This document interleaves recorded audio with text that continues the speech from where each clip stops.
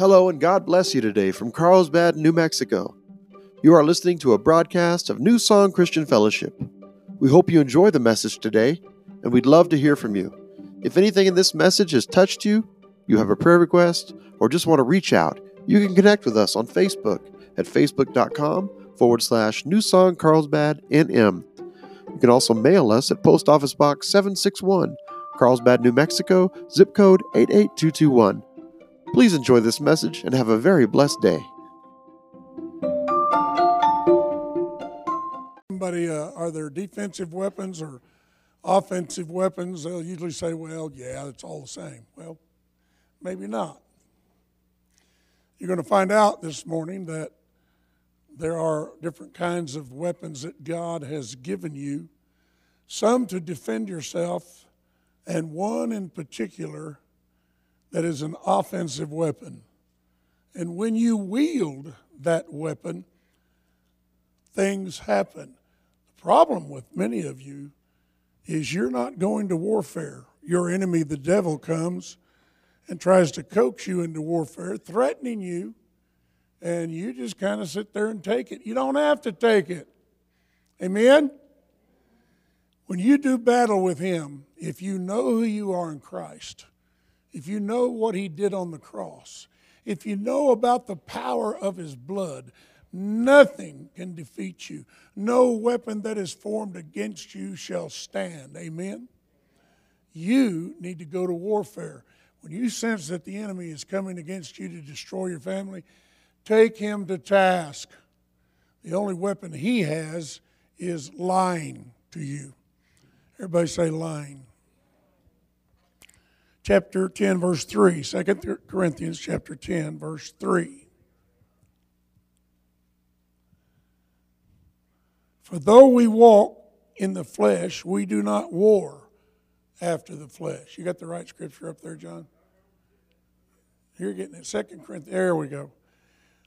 For though we walk in the flesh, we do not war after the flesh. I want you to remember there's two basic worlds that you and I are dealing with. We're dealing with the world of the flesh, which we are mostly familiar with. What you fail to remember is there's also a world of the spirit.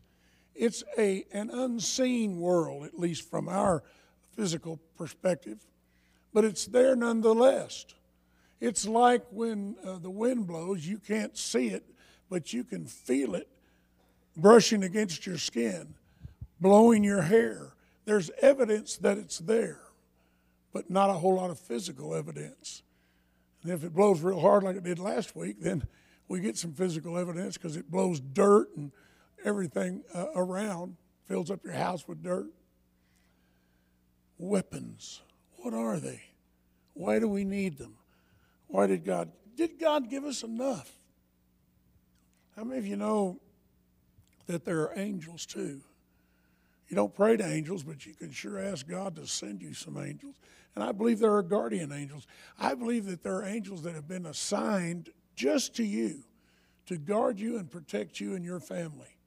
And maybe more than one, maybe more than 10, I don't know. But I believe in that. I believe God has a purpose for those angels. They don't just sit around in heaven on a cloud playing a lyre. They love you. They take care of you. Verse 4, for the weapons of our warfare are not carnal. Carnal is where we get the Spanish word carne, which means what there, Sal? Carne, what does it mean? In Espanol. Carne. What does it mean? Carnal means what in Espanol? It means in English. It's meat, right? Yeah, carne, meat. Maybe I wasn't hearing him just right. Thank you. Hey, by the way, pray for me. I may get a hearing aid while we're over in Lubbock. Yay! All right. All right. I know that's going to make you happy. They are carnal. They're not carnal, but mighty through God to the pulling down of strongholds. Now, I've had a ministry in deliverance for over 40 years. One of the early things I learned is that some people who are dealing with demonic possession, and I'm not talking about oppression, demons can oppress you by getting out here beside your ear and lying to you and scaring you. But when you've been possessed, that means you've opened a door somehow. You might have got drunk. You might have taken a drug overdose. And you open a door, a spiritual door, and a demon can step in. I don't believe they do it on the first time. It may take several times, but they get in there. And sometimes you have one, and sometimes you can have many. Like Jesus asked the name of a demonized man. He said, "My name is Legion, for we are many." But always remember this. Inside that pack of demons, there's always one that is the stronghold. He's the leader of the pack. Satan has set up an army with his demons, much like our armies. There are generals and captains and privates and whatever. But the stronghold, that demon is the head. And you can command the person you're ministering to, reveal that stronghold to me, and they have to. You plead the blood of Jesus. When that name comes forth, it could be anything. It could be pornography. It could be drugs, whatever it is. You quickly take authority over that spirit and cast it out. Then the other ones will come out more easily. So remember that. I don't pray a deliverance ministry on any of you. You have no idea what you're getting into. You know, when it first came into the charismatic movement, everybody was casting out demons. You didn't dare go to church and cough because somebody kind of tried to come over and cast a coughing demon out of you. It got way out of hand. But there are demonic spirits. They do try to take possession of us. Why? Because when they rebelled with Satan, 1/3 of all the angels in heaven were cast out with him. One of the things they lost was whatever kind of body they had. And now they are strictly spirit, and they've been cast out into the atmosphere around this planet. Now, it's pretty frustrating, I'm sure, to live in a physical realm and you can't manifest yourself because you don't have a body. That's why they want to get in your body. Amen? And by the way, you can cast spirits out of yourself. And here's how you tell the difference. If you've got something going on and you are not in control of it at all, more than likely it's a demon spirit. You can plead the blood and say, "Lord Jesus, I plead your blood over me, my family, and Father, I come against that spirit that's trying to attack me in Jesus' mighty name. Spirit, I command you to get out of me now and don't ever return." But listen to me, warfare, as long as you're on this earth, is continual. The Bible says one can leave, he may come back later with 7 more worse than he is. Amen? So you've got to be vigilant. You've got to be on guard. You've got to know all the time what's happening. But God has given you the weapons that you need in order to fight against your enemy. Not only fight against him, but succeed and win over him. Look at your neighbor and say, "We win." We've read the end of the book and we win. Amen. Don't you hate that when a new book comes out and you go over and you say, "Hey, you hear about that new book that came out? I just bought it." And your friend says, "Yeah, and Fred gets killed in the last chapter." Well, thanks for telling me. Ruined the whole book, right? But we read the end of our book and we win. Amen? The weapons of our warfare, verse 4, are not carnal, but they are mighty through God to the pulling down of strongholds. Now, I want you to look at verse 5 very carefully. Casting down imaginations and every high thing that exalts itself against the knowledge of God, and bringing into captivity every thought to the obedience of Christ. Now listen, casting down imaginations. What does that mean? The devil will put an imagination. Imagination is something that you dream or see in your mind, but it's not real. For example, the doctor comes in and says, "Well, I'm sorry to tell you this, but you got cancer and you're probably going to die in 2 months." I don't receive that in Jesus' name. When I went to Lubbock last week, I was told by a cardiologist here that I was going to have a heart valve replacement. I got over there and saw my cardiologist over there. He pulled out the records and he looked at it and said, no, you don't really need a valve replacement. Maybe something else going on. And there is. But it's not as serious as a valve replacement, amen? But see, what you don't know is when we got that report here, and I give the credit to this to my wife. She went back in the back and got some of those communion cups that we used with the wafer inside, brought them home. The night before we left for Lubbock, the first time, we prayed. We were in bed and we prayed, and we took authority over this thing about the valve replacement. We cast that out. And then we had communion together, she and I. And we thanked the Lord. The Lord said, when you take this meal, remember me.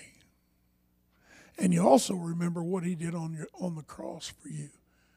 When he died for you, everything was included, not just your salvation. Your healing is in the atonement. The atonement is the price that he paid.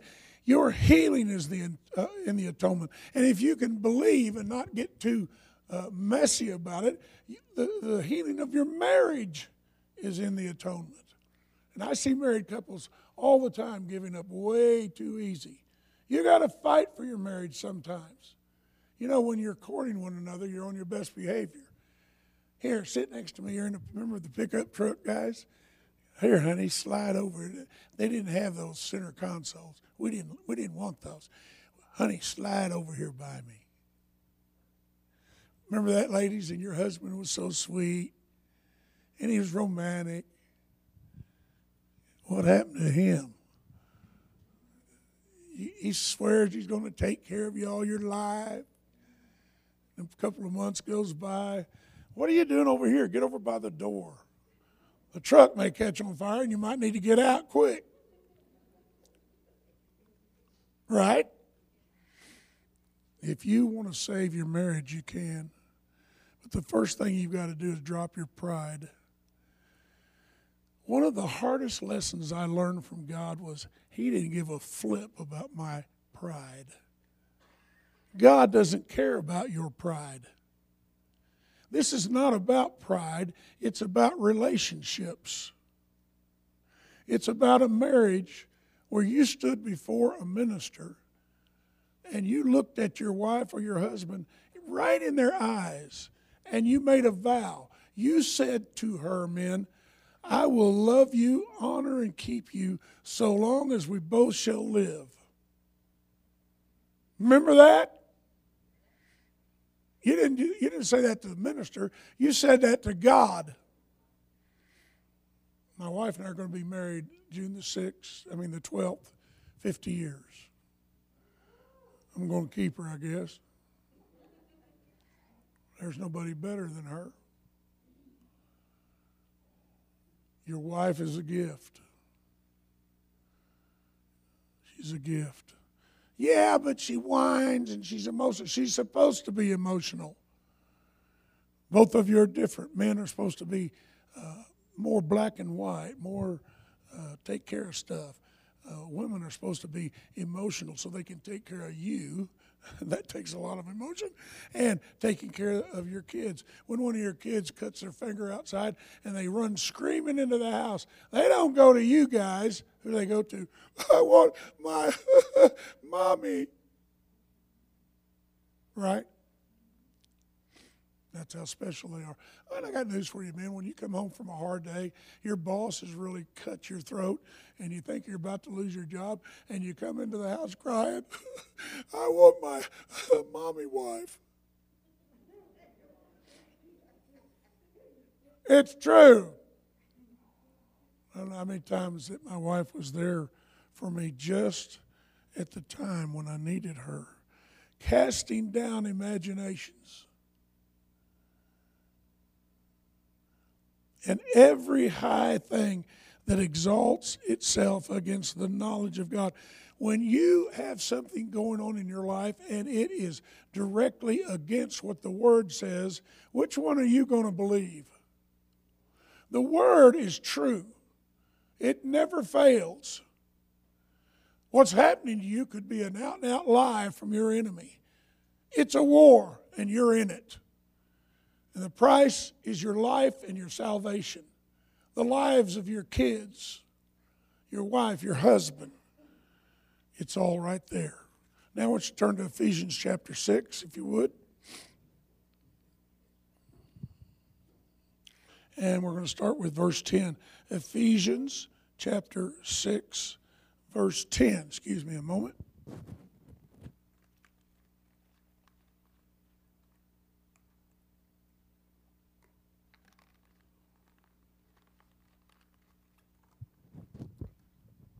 So Ephesians chapter 6, verse 10. Finally, my brethren, be strong in the Lord and in the power of His might or your might.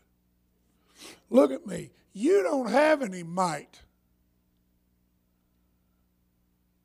If the devil had not been defeated by God Himself, he could eat your lunch in 5 seconds. You don't have any might. But because of his rebellion and his hatred towards his God, God took away his power. He took away his might. You have the might. Why? Because when you went to that cushion over there or wherever it was, and you got on your knees and you asked God to save you, He came into your body, and He, the Holy Spirit, He, God, possessed you. Not a demon. God Himself came and possessed you. And if you're saved right now, God is in your body right now. He lives inside of you. His spirit and your spirit have joined together just like this. Now who do you think has the might? You think some measly demon has any might over you or power over you? Only if you believe their lies. That's all they can do is lie to you. Don't receive it. It's a war. Come on, it's a war. In World War II, the Germans kept telling Britain, we're coming to get you. And they finally got the northern island right above the island of Britain. They captured that, and they were on the way to the mainland. And the Americans came in, and Russians came in and started winning the war. Russia went into Germany, so did America. And all of that turned around. Just because somebody tells you they're going to whip you doesn't mean they can. Because that guy that's protecting you is far more powerful than your enemy and all of those 10,000 recruits that he has. And you know what Jesus said? Listen, He looked right at you without even being embarrassed. He said, the things I have done, you shall do. And He said, you'll do greater things than these because I go to the Father. He was humble enough to share His power with you to the point He declared you could do mightier things than He did. I don't know how many testimonies I've heard. I heard of one where a mechanic was in his shop under the car. It was on a jack, and he didn't have it blocked up, and he knew better. Car slid off the jack, and the frame landed on him. And one of the other mechanics by himself, what do you do? I got to get him out from under there, but the car's on him. What do I do? That mechanic lifted that car off of him by himself. It was a miracle. The guy started breathing, and he reached down and started pulling himself, and he got out from under the frame. And when he got out from under the car, the guy dropped it on the concrete. You see, there's miracles. There's plenty of miracles available if you call on God to give you one. I don't know how many miracles my wife and I have gone through. We were going down the freeway in North Dakota one time, and this trucker passed me, and he honk, honk, and he was going like this, and I went like that, because you always play that game with the truckers, honk your horn. He was going, no, no, no, and I heard a noise, and I looked over to the right, and one of my rear dual tires passed me on the freeway. I kid you not. It had come off. All the lug bolts were sheared, and that tire came off. The inside dual stayed on there, thank God, and it just passed me on the freeway. So I slowed down and got off on the right side there, and I drove till I pulled up where the tire fell over. I said, Liz, I'll be back in a minute. And I got out of the motorhome, and I walked across the freeway to the other side and stuck my thumb out. First car that came by, stopped. I told him what had happened. He said, no problem. That little town you just went through, I know the guy there that owns the big wrecking yard's a friend of mine. He's got a big old giant wrecking truck. Let's go. So he took me in there. The guy said, yeah. So we got in his truck and went back out there. And this all took less than 30, 40 minutes. In less than an hour, we were back at his shop, and he left it on the wrecker, pulled it up in the air, and he said, well, all your lug bolts are gone. Oh, well, that's nice. I got some that'll fit this truck, this motorhome. And he went out there and hammered them in and put the tires back on, and away we went. We could have died. My son was 5 months old. That's him up there somewhere. He was 5 months old in the back of that motorhome. We had one of those supernatural motorhomes. We were given it. It was given to us by a guy, had it a long time. Somebody had it before him. And when we got it, it had 300,000 miles on it. One other missionary had it before I did, and he drove it clear to Central America and back. We drove it all over Canada and all over the United States. And it was one of those fun ones, you know. You drive it a while, fix it a while. Drive it a while, fix it a while. And this guy in the meeting said, how many miles a gallon you get on that? And I said, about 6. Huh. Well, your problem, you don't have any faith. I got a motorhome, I get 8 miles a gallon on it. Ha! And I didn't say anything, but I thought, give you 8 miles upside your head. But I didn't. There's always somebody who wants to try to mess with your miracle, amen? Okay. Put on the whole, or verse 11, put on the whole armor of God, that you may be able to stand against the wiles of the devil. I guess you could call armor a type of weapon, but it's a defensive weapon primarily. Armor, think of that. The Knights of the Round Table, they had the iron helmet and the iron breastplate and all. Let's look at this, verse 12. For we wrestle not against flesh and blood, but against principalities, against powers, against the rulers of the darkness of this world, against spiritual wickedness in high places. Well, who's he talking about there? He's talking about these demon spirits that I told you about. He says in verse 13, wherefore take unto you the whole armor of God. Not half of it, not one piece of it. He says take all of it, that you may be able to withstand in the evil day, and having done all, to stand. When you've done everything you know to do, you've pled the blood of Jesus over your circumstances, you've asked God to intervene, you've rebuked the devil, you've done everything you know to stand, what are you supposed to do? Stand. I've done it all. I'm going to keep standing, devil. And if you come near me again, I'm going to put another blood of Jesus on you. And you're not going to like that.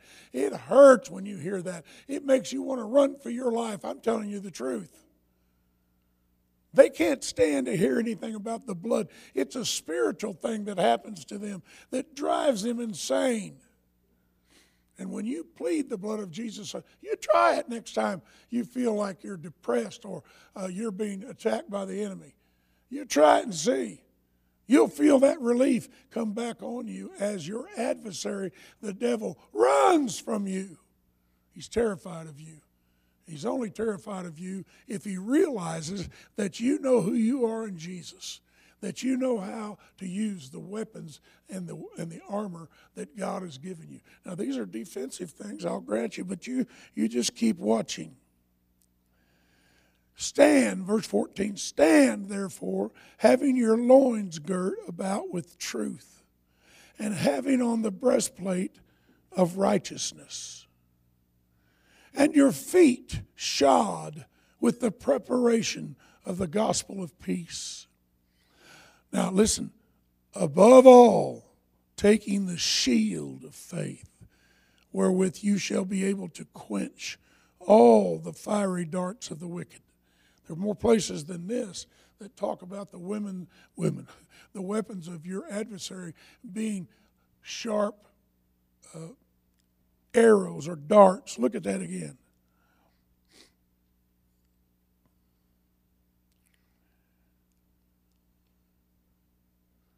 The shield of faith, so that you may be able to, in verse 16, that you may be able to quench all the fiery darts of the wicked.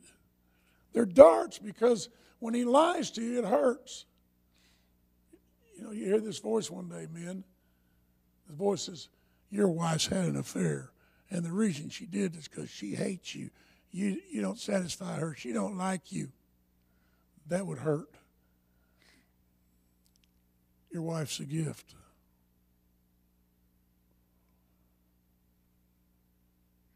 One of the hardest things that a man or a woman in a marriage relationship would ever have to do would be to forgive their mate for infidelity. The best thing you can do is not ever do it.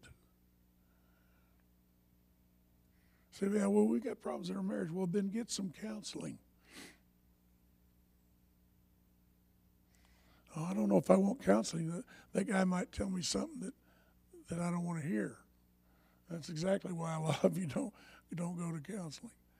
You've got to want to change before you can change. Let me tell you this. Every time you allow the Lord to change you, to grow you up a little further, to mature you in His Word, every time you do one of those things, you get stronger and stronger and stronger. One day, one great day, the Lord Himself will come to you and say, you know, I'll always be here to help you with your weaknesses, but you've made so much progress that today I'm giving you a ministry. Now I'll tell you how important that is. The day comes, and I told my wife this the other day, there's only one thing I want to hear from God. I want Him to look at me when I get there and say, well done, my good and faithful servant. Y'all look at me. I've made mistakes. I've never cheated on my wife, but I've made mistakes. I've done stupid things. I've rebelled against God. I've rejected God at times. Shook my fist at God. Blamed Him for things until the day He came and said, John, there's no fault in God, so you can stop doing that. Really? It's never your fault? That's right, he said. It's never my fault. Well, then whose fault is it? How come we always blame God before we even blame the devil? Or for that matter, we blame God before we even blame ourselves. Well, you did it to yourself, duh. Well, I know I'm stupid sometimes, but I thought God was supposed to protect me when I'm like that. Sometimes you can get yourself in these situations, and God will save you. Let me give, if you don't hear anything else I say today, listen to this.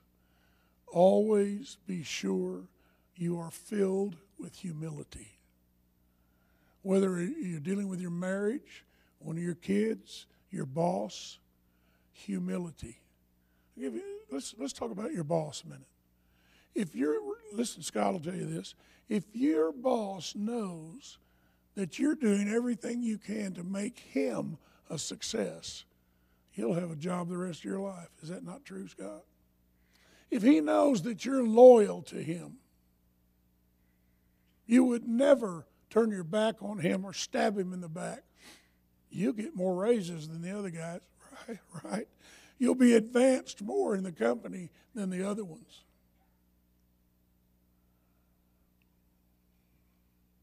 And it starts with humility. Humility is sadly disappearing today.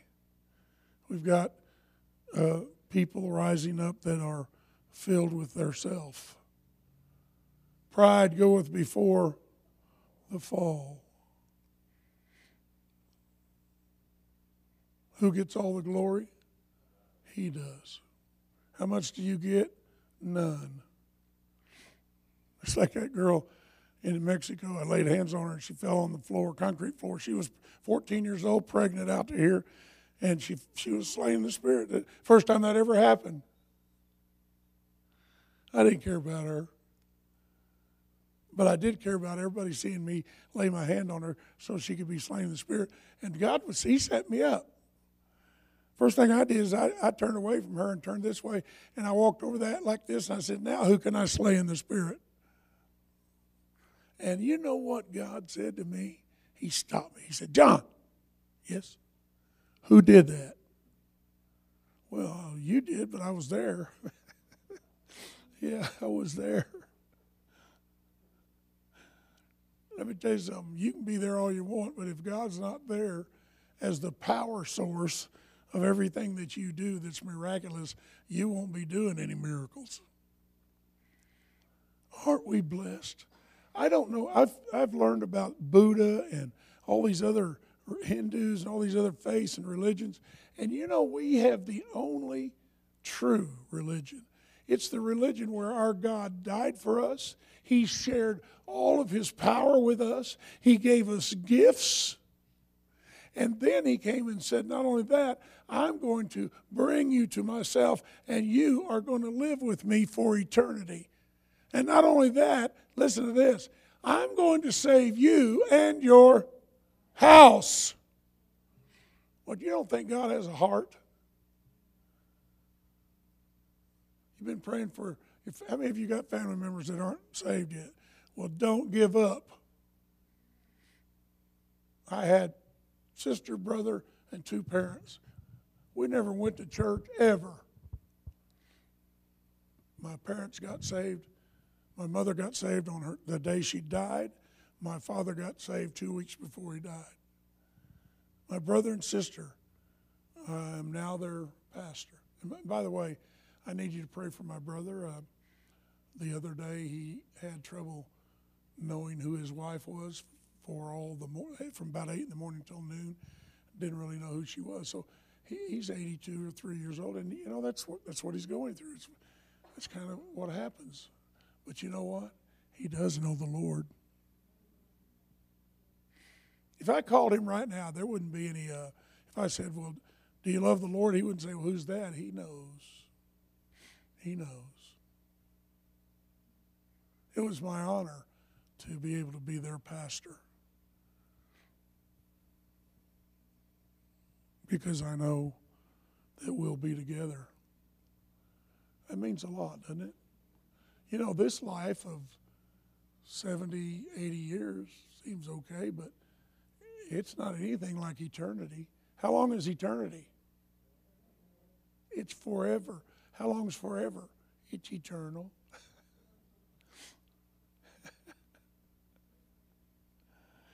If you don't think there's an eternity, you'll find out. Now, let's look at verse 17 and we'll go somewhere else. Take the helmet of salvation and the sword of the Spirit, which is the Word of God. Touch your Bible. Touch it. That's the only offensive weapon that God's given you. And you know how you wield it with your mouth. When you need to talk to the devil, use your mouth. It doesn't matter if there's anybody around. Satan, get out of my house. In Jesus' name, I plead the blood against you. You have to go. And he will. And you know what you'll feel instantly? You'll start feeling that peace that you lost somewhere starting to flood back into your body. The joy that you lost will come back. And the forgiveness that you needed to give somebody, your wife, your husband, a friend, whoever you've hurt or harmed, that'll be there too. The ability to forgive. Jesus said, if you don't forgive those who have hurt you, I won't forgive you. How in the world can you do that? If it wasn't possible, he wouldn't demand it of you. You know who unforgiveness hurts? It hurts you. I've forgiven people, and you know what they said to me, some of them? I didn't even know you were mad at me. My unforgiveness wasn't hurting them. They didn't care. Right? And unforgiveness is an ugly thing. The best thing you can do is get rid of it. You've got to do it by faith, and you've got to have humility to be able to do it, or you won't be able to do it. The Word of God is your offensive weapon. You remember when Jesus was baptized in the river, the first thing he did, he was taken out into the wilderness. Who took him out there? Who? Oh, God took him out there. Most people said the devil. No. God took him out in the wilderness.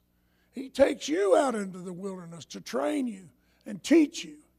Every time, every single time that the enemy attacked Jesus in the wilderness, he attacked back with the Word. Yeah, Satan, but the Word says. And the Word trumps whatever you just said, so forget it. Amen? He was out there a long time, and he fasted. He didn't have water or food. I don't know how he lived through it. He's supernatural.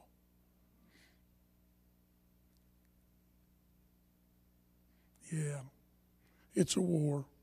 Now, one other scripture, and let's look at Romans chapter 8, verse 35. And then I'll let you go. Romans chapter 8, verse 35.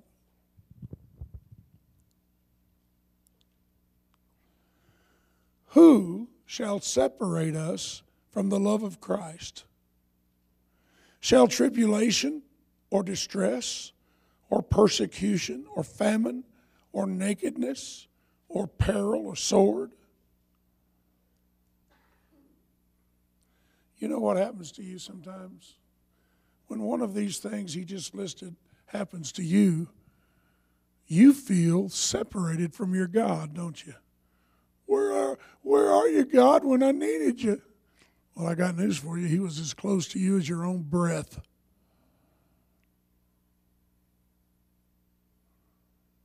Who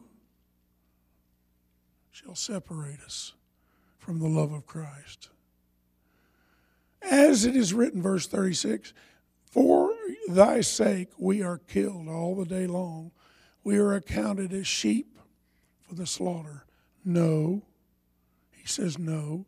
In all these things we are more than conquerors through him that loved us. Now, how can you be more than a conqueror? I don't know, but I'll tell you one thing.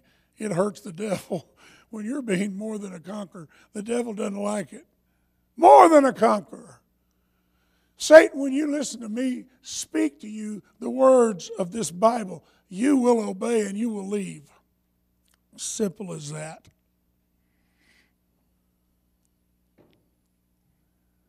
Verse 38, for I am persuaded that neither death, nor life, nor angels, nor principalities, nor powers, nor things present, nor things to come, nor height, nor depth, nor any other creature shall be able to separate us from the love of God, which is in Christ Jesus our Lord.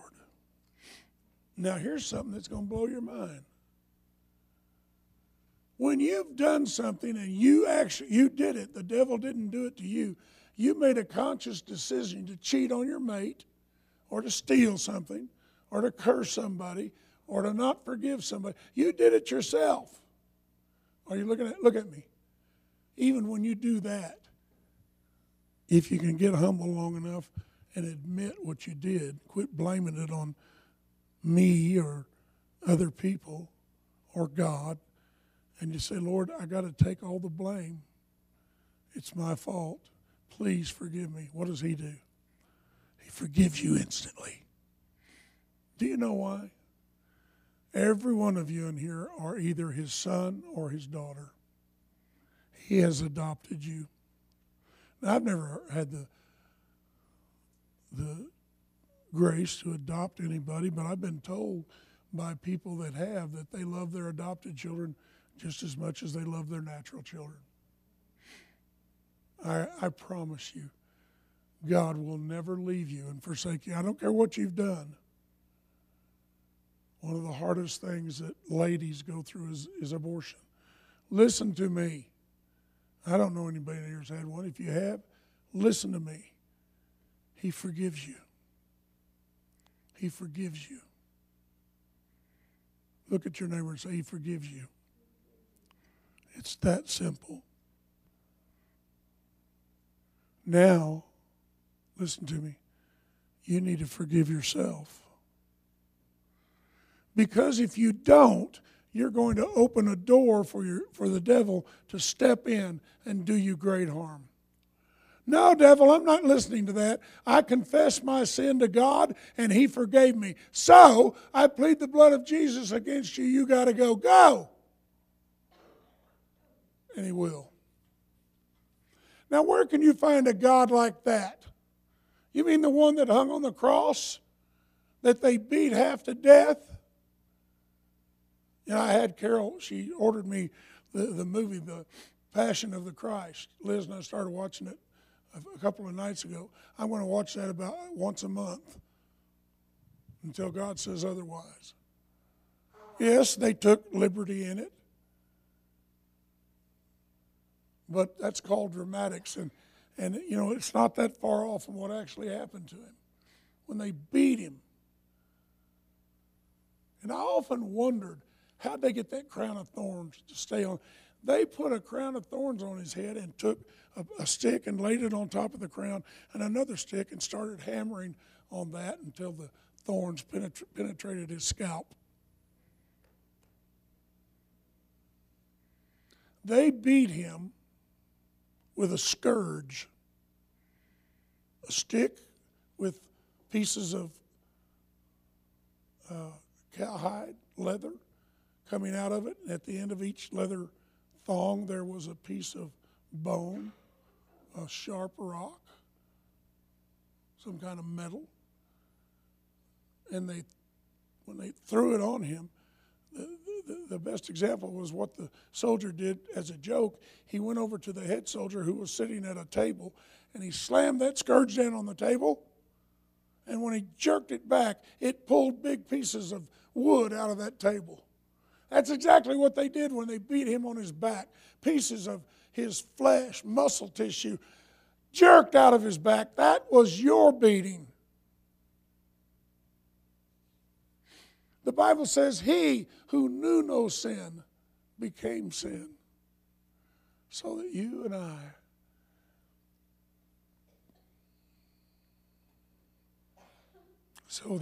I could have life. On the cross, He was thirsty. And they brought Him something to drink, vinegar. When you're dying of thirst, you want a big old glass of cold vinegar, don't you?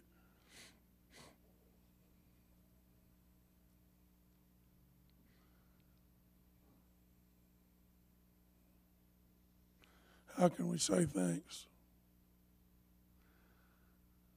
As He was on the cross, He died. He gave up the ghost. He went. They didn't kill Him. He gave His life. There was a thief on either side. They were still alive. A storm was rolling in. It was lightning, thunder. It was God, and He was angry. One of the soldiers got a big hammer, gave one to 2 or 3 soldiers, said, break their legs. They came over and hit them with sledgehammers, broke their knees, so they couldn't stand up anymore, and they choked to death. They asphyxiated because they would slump down from weakness, and then they couldn't get a breath, and they push up, get a quick breath, and down they go. When their legs were broken, they couldn't do that anymore. When they got to Jesus, one of the soldiers looked over and said, He's already dead. So the head guy throws him a spear and says, "Make sure." And he thrusts a spear up into the side of Jesus. Pulls it out. When he does that, blood and water starts spewing out of his body. In the movie, the lowest soldier who stuck him is standing there watching him, and blood and water from the body of Jesus starts spraying all over his face. And he falls there on his knees. I'd like to think he gave his life to Jesus.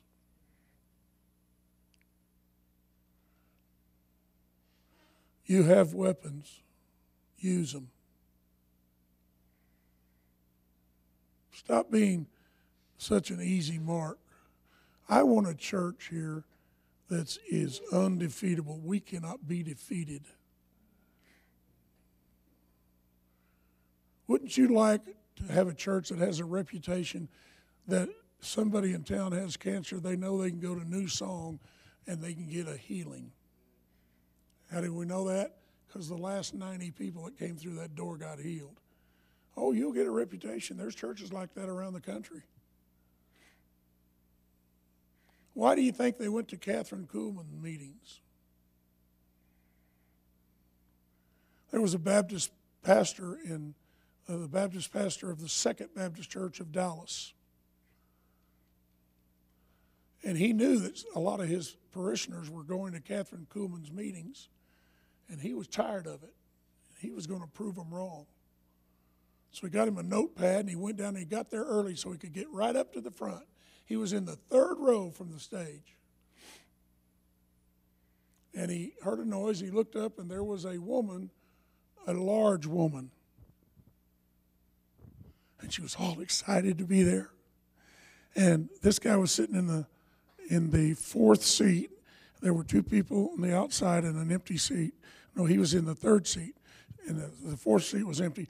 And she didn't wait. She just started making her way across and stumbling over them and stepped on his toes and sat down beside him. And he found himself getting furious. Who's this woman think she is? Oh, Catherine comes out, and she's having a healing time, and the word of knowledge begins to move, and she points down there in that area, and she said, the Lord tells me there's a woman down there. You've been having a horrible struggle with your weight, your diet, and God says, just come up here. He's going to heal you. And she started bouncing up and down in her chair, and she got up and again stepped on him, stepped on the other two people. She didn't go to the stage. She stopped right at the end of the chairs and started bouncing up and down. Her dress was like this, and as he had his eyes on her, suddenly the dress went whoosh. I kid you not. He went back to his church the next Sunday, and he said, I have to make a confession. We're becoming a charismatic church, and if you can't handle that, you need to go.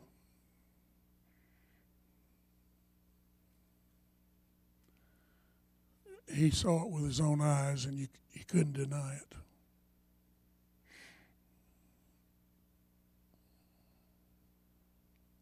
Let's pray. And by the way, that man's name was Howard Knatzer, pastor of the Second Baptist Church in Dallas, the second largest Baptist church in the United States. Howard Knatzer.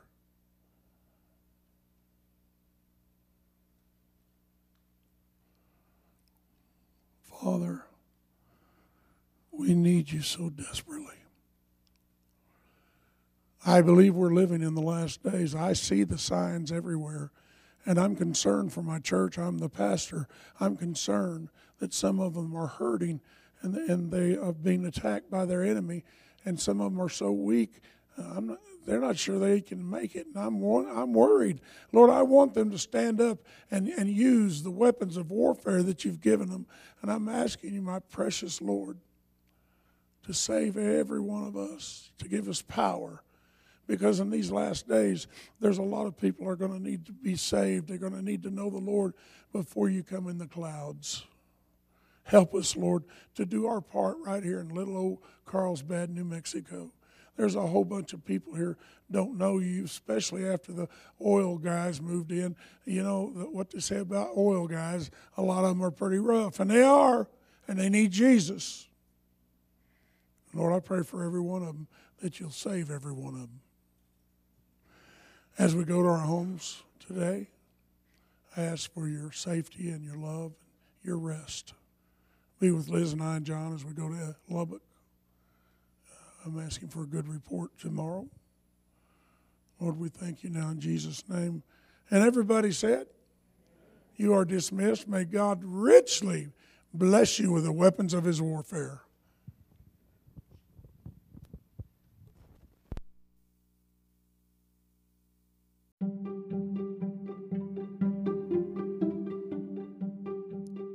This has been a broadcast of New Song Christian Fellowship.